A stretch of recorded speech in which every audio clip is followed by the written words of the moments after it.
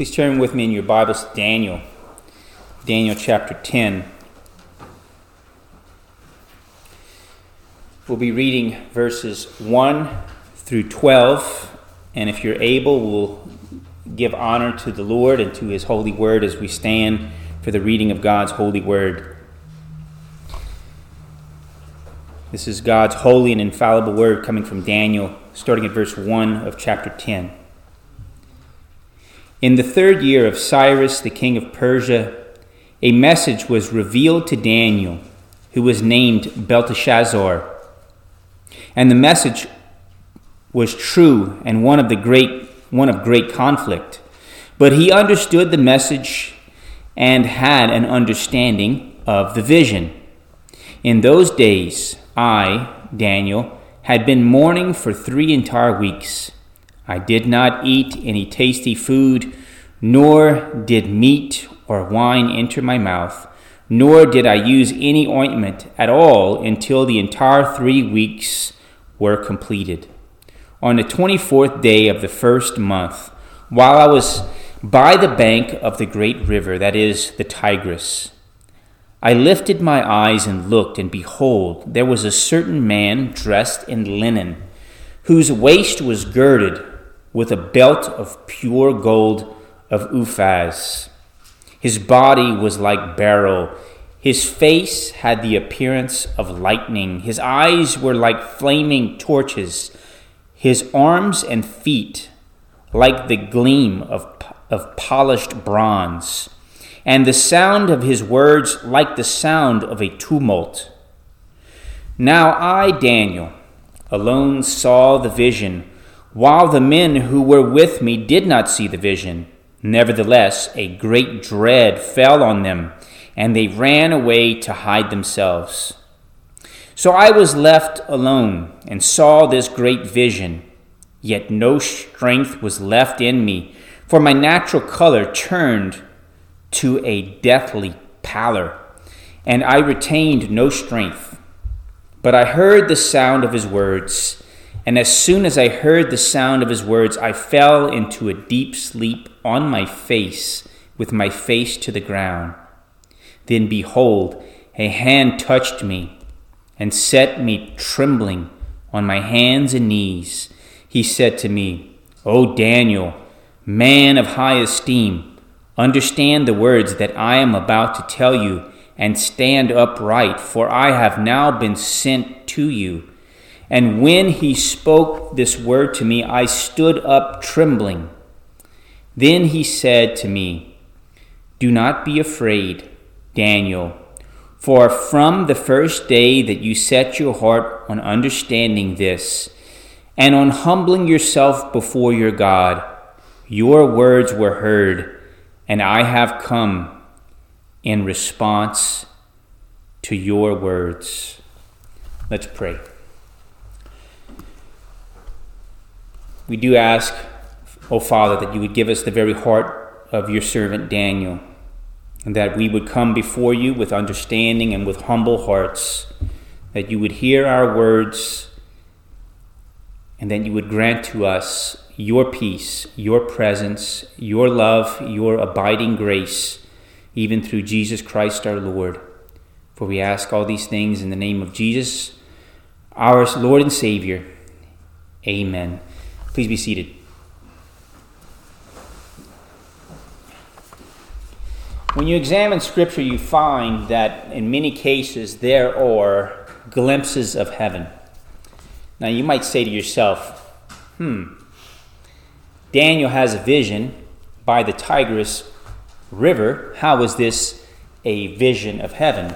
Well, you'll see in a little while that this is something very comparable to another vision of heaven. So then, therefore, what Daniel is seeing is something of utmost wonder and glory that we will see one day in heaven as well.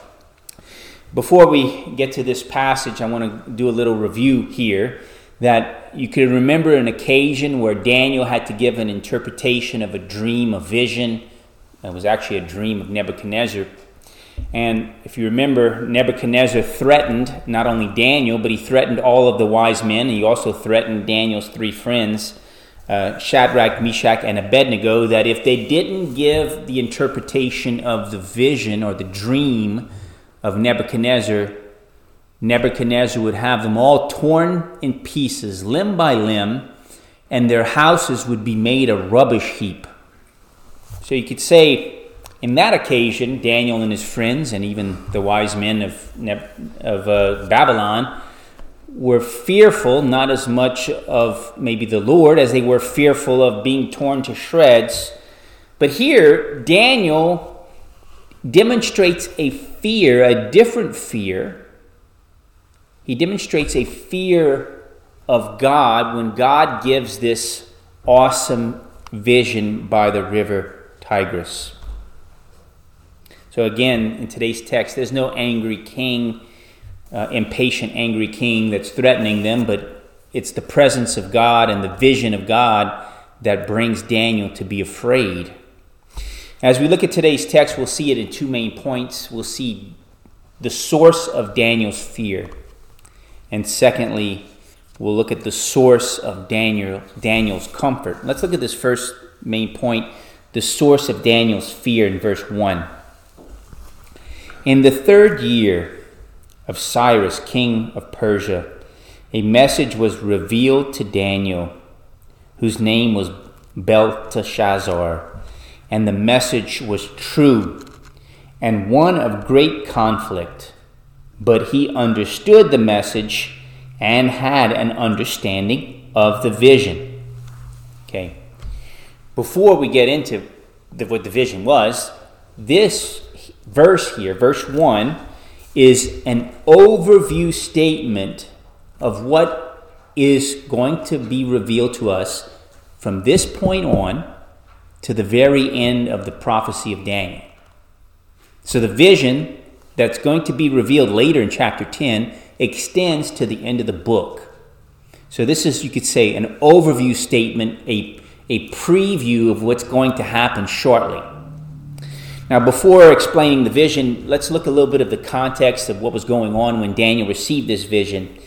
He says that he was undergoing a time of mourning and fasting, verses 2 and 3. In those days, I, Daniel, had been mourning. He was grieving for 3 entire weeks. I did not eat any tasty food, nor did meat or wine enter my mouth, nor did I use any ointment at all until the 3 weeks were completed. I call this a fast. I know the scripture doesn't call this a fast, but maybe you've heard this before. Not all fasting has to be no food and no water whatsoever. You could say that maybe his fasting at this point was fasting on maybe only bread and water, or bread, water, vegetables, but he was not eating certain things, and you could say that this was a type of fasting. And he was grieving and no doubt praying before the Lord. And I believe this led to the wonderful, blessed vision that we then see starting in verse 4. On the 24th day of the first month, while I was by the bank of the great river, that is the Tigris, I lifted my eyes and looked, and behold, there was a certain man dressed in linen, whose waist was girded with a belt of pure gold of Uphaz. Now, this word Uphaz is only found in 2 places in the entire Bible. It might be kind of easy to remember. I can remember it because it's both chapters 10, Daniel 10 and Jeremiah 10. In Jeremiah 10, it's mentioned in a negative context regarding people making idols, and maybe they love their idols because they're made with the best gold, the gold of Uphaz. So what is Uphaz, or where is Uphaz? I believe Uphaz is a place. And the reason for this is because if you've heard of the Septuagint is a translation of the Old Testament Hebrew scriptures into Greek. It's called the Septuagint because 70 translators, of Hebrew scholars, you could say, translated the Hebrew into Greek. It was the translation of the 70. So every time you say Septuagint, you're saying it's the translation of the 70. So this Septuagint, Greek translation, instead of using the word Uphaz, they use the word Ophir. Now you've heard of Ophir. Ophir is a word used for the best gold that has been known in the world. It was, according to 1 Kings 9, the end of 1 Kings 9, it was the place where Solomon ended up constructing a whole fleet of ships to send his ships to a place called Ophir to gather gold. And it says that Solomon gathered 420 talents of gold from this place called Ophir. It's the same place mention of the gold that's on this sash around the man that he's looking at. By the way, if you wanted to calculate a low estimate of how much gold that was that came out of Ophir, 25,200 pounds would be a low estimate. 25,000 pounds of gold. If you ever wonder who was the richest man who ever lived, everyone else who's ever lived to be very rich were always billionaires. Some of them they died with a net value of maybe $400 billion at the most, or something like that. As far as I know, according to some of the research I was looking at, using modern net value of wealth, Solomon was the only trillionaire. His value at his peak of his kingdom was 2.1 trillion. The richest man, because he received from a large part this gold from Ophir. So this man in the vision is dressed in linen, but he's got a sash or a belt around him. It's made of this beautiful, pure, magnificent, rich gold of Ophir. The same gold that was used in the temple, the same gold that was used in Solomon's palace, and it was girded around his waist. Now, before we find out who this man is, let's look a little bit more at the further description in Daniel 10. Look at verse 6. It says, his body was like beryl. His face had the appearance of lightning. His eyes were like flaming torches. His arms and feet like the gleam of polished bronze, and the sound of his words like a tumult. Okay, let's break this down a little bit. A body like beryl. Beryl, according to the one lexicon, says that this was a precious stone, perhaps yellow jasper. It was something that was either yellowish, goldish color. So it had that kind of yellowish or gold color. It was a precious stone. It says in Daniel that his appearance was one of great awe. His face had the appearance of lightning. His eyes were like flaming torches. His arms and feet like gleaming polished bronze. It says here that his voice was like a tumult. You could translate that like a multitude. A multitude of what? We'll find out a comparison later. I am 100% convinced that this man that is shown here is not an angel, but is what we would call a Christophany. This is an appearance of the pre-incarnate Son of God, the Messiah, before his incarnation. And I'm going to give you a passage to prove that. Let's turn to Revelation 1. Keep your place in Daniel 10, but look at Revelation 1. By the way, Matthew Henry, when he cites this passage in Daniel, he says that it is Christ who appeared to Daniel here in a glorious form. Okay, let's start reading at verse 8. This is John's vision of heaven. I am the Alpha and the Omega, says the Lord God, who is and who was and who is to come, the Almighty. I, John, your brother and fellow partaker in the tribulation and kingdom and perseverance which are in Jesus, was on the isle called Patmos, because of the word of God and the testimony of Jesus.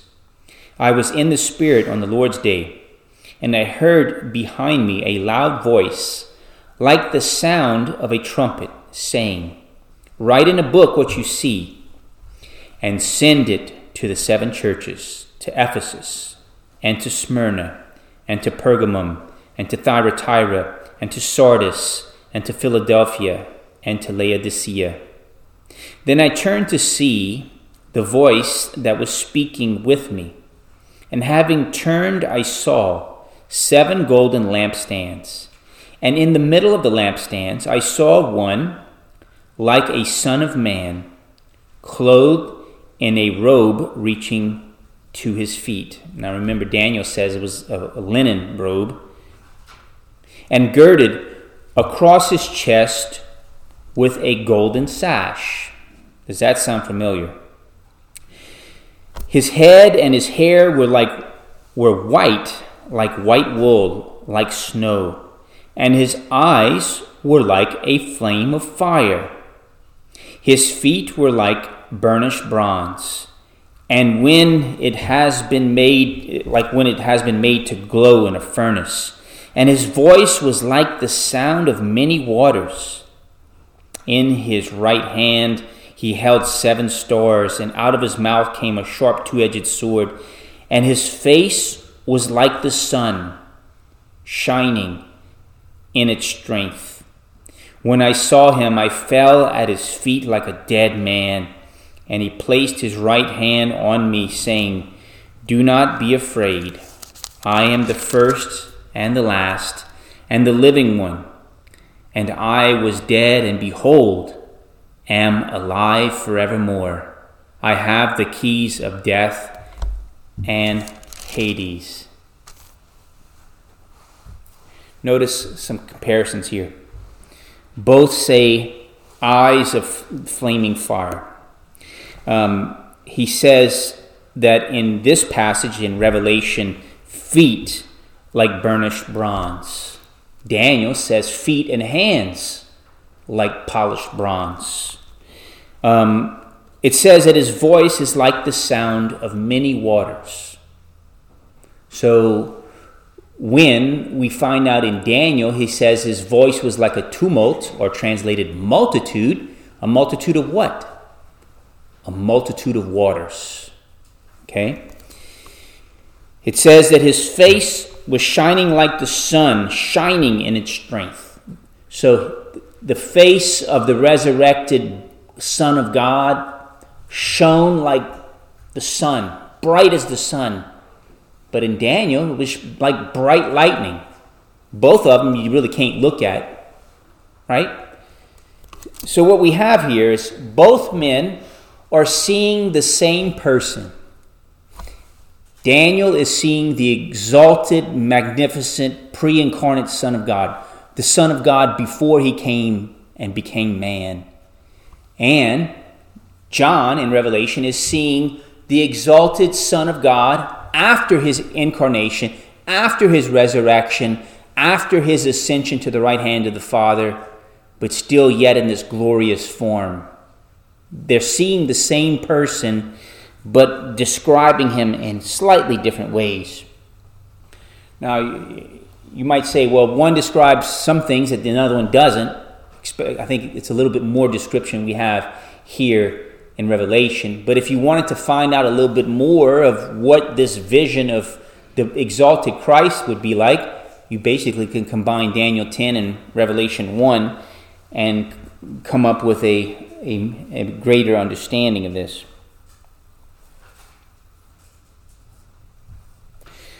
Now, when both men, both Daniel and John, saw the vision, think about what happened afterwards. Both men responded in the same way. Both men fell down before him on their faces. It says in Daniel 10, verse 9. I fell into a deep sleep on my face, with my face to the ground. Revelation 1:17. John says, when I saw him, I fell at his feet like a dead man.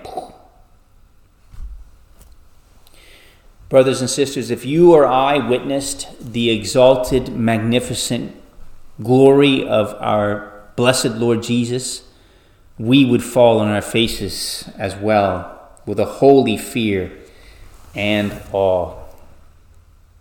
Now look at what it says next back in Daniel. Let's turn back to Daniel.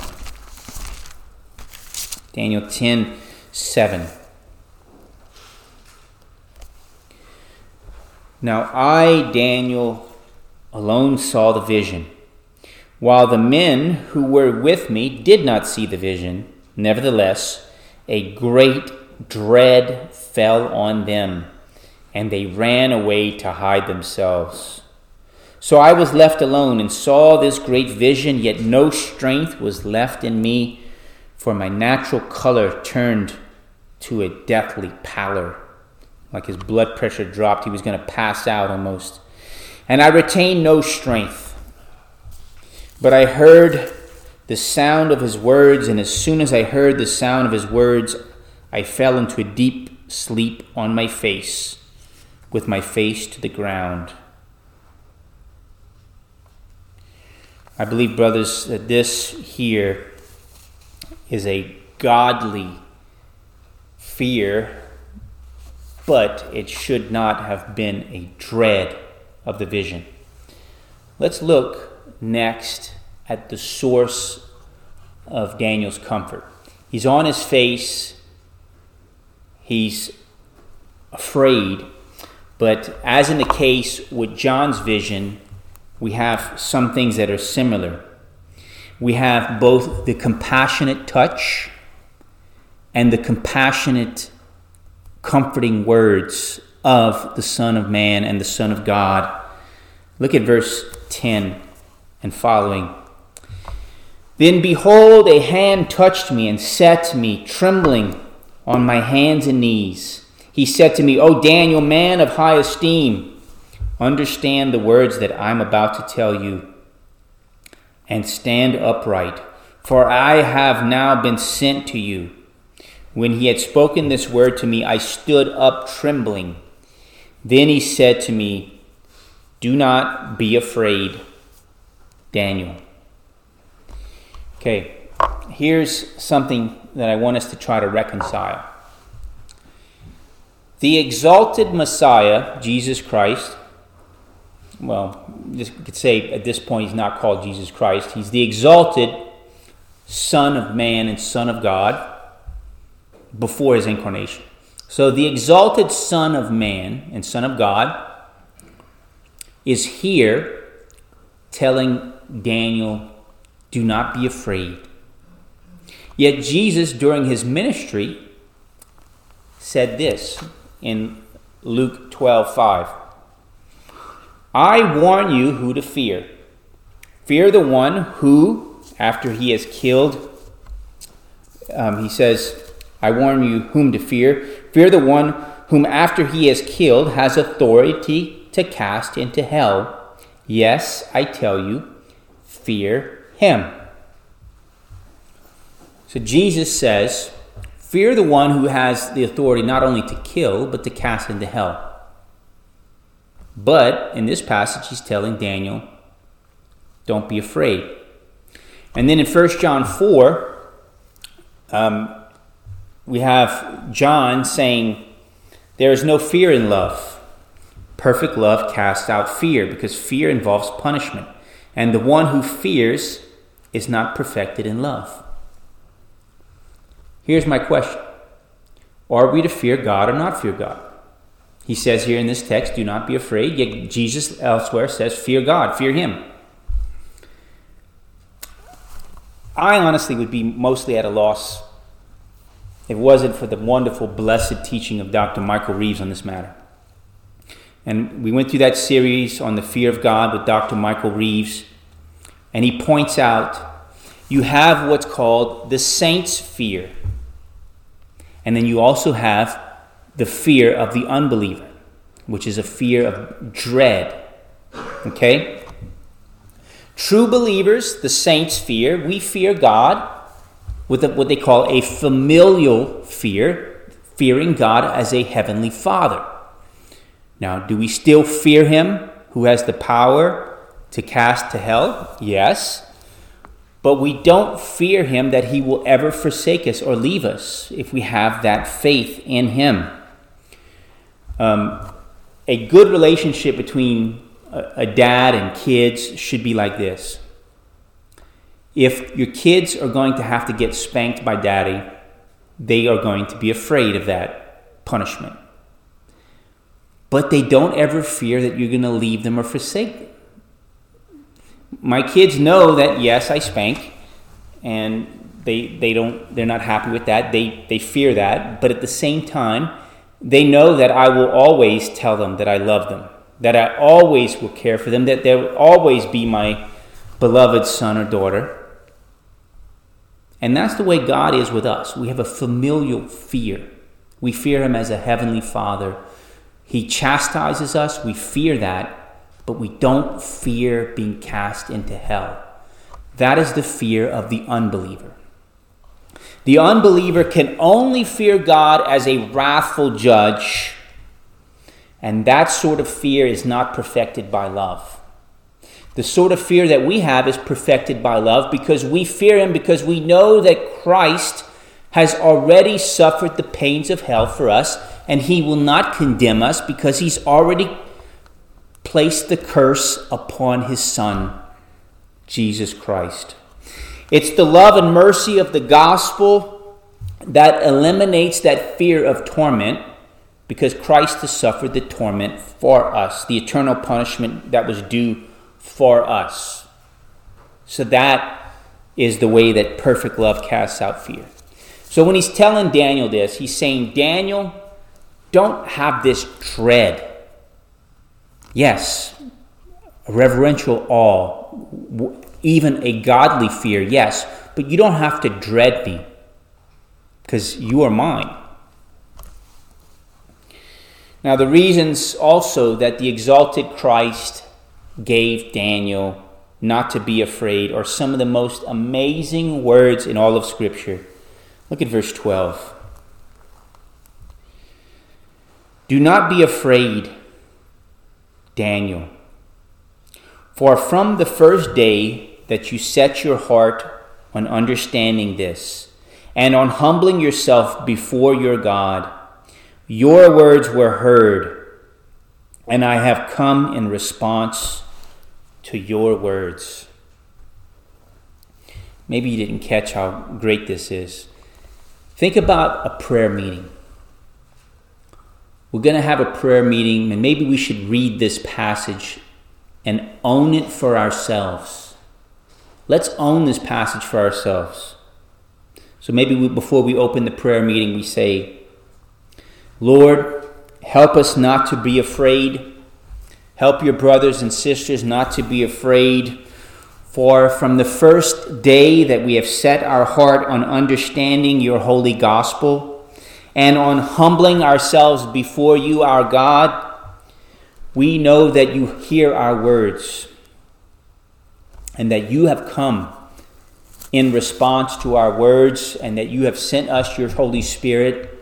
You have given us your abiding presence. You have been with us. Your grace is with us. Your peace is with us. You have given us the fruit of your Spirit. You have abided with us. It's a blessed, wonderful verse to encourage in prayer.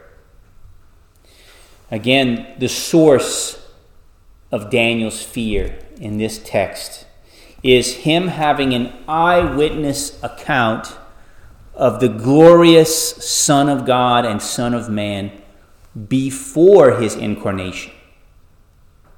John had a response of similar fear because he saw the glorious, exalted Son of God and Son of Man after his incarnation, his crucifixion, resurrection, and ascension. They saw the both both the same vision. They described it in different ways, but they both had a falling down experience on their faces before this exalted, magnificent God. Maybe you never thought of this before. Maybe in prayer you've never been that eager to maybe kneel. Some of us don't really kneel when we pray that much, but it's really a good thing because Scripture does describe kneeling before God when we pray. But I believe in heaven, as is the case with John, as is the case with Daniel, when we see the glory of God, we will not just kneel before Him, we'll prostrate ourselves before Him. But then He'll come and He'll wipe away every tear. The source of Daniel's comfort are both the comforting touch and the comforting words of the Holy Messiah. And brothers and sisters, He gives us those same comforting words in His holy gospel. A fantastic verse of a hymn that reminds me of this wonderful thing of both the fear of God and then the fear of God relieved comes from Amazing Grace. Amazing grace. 'Twas grace that taught my heart to fear, and grace my fears relieved. How precious did that grace appear the hour I first believed. It's the fear of God that leads us to see our sin. It's the fear of God that leads us to say that God is holy and I'm not. It's the fear of God that leads us to repentance and faith. True fear of God leads us to repentance and faith, saving faith in Jesus Christ. But that saving faith in Christ relieves our fears as well. 'Twas grace that taught my heart to fear, and grace, the grace of the gospel and the holy cross, that my fears were relieved. Do you know that grace, brothers and sisters? Ask God to give you that grace and peace. Let's pray together. We thank you, our glorious Lord. We thank you that you have given us your grace of your holy gospel, that you have taught us to fear you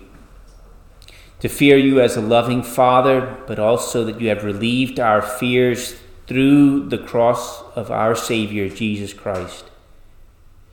Help us, we pray, to remember this wonderful vision and to remember that we are not to be afraid, that you are with us from that very first day that we heard and that we understood your holy gospel. Help us to humble ourselves before you, O God, and come unto us in response to our prayers. And in coming, we pray that you would give us your grace, give us your peace, give us your abiding presence and your comfort through your holy gospel. For we pray all these things in the name of Jesus our Lord. Amen. For our closing hymn, let's turn to 243, How Firm a Foundation. We'll stand and sing 243.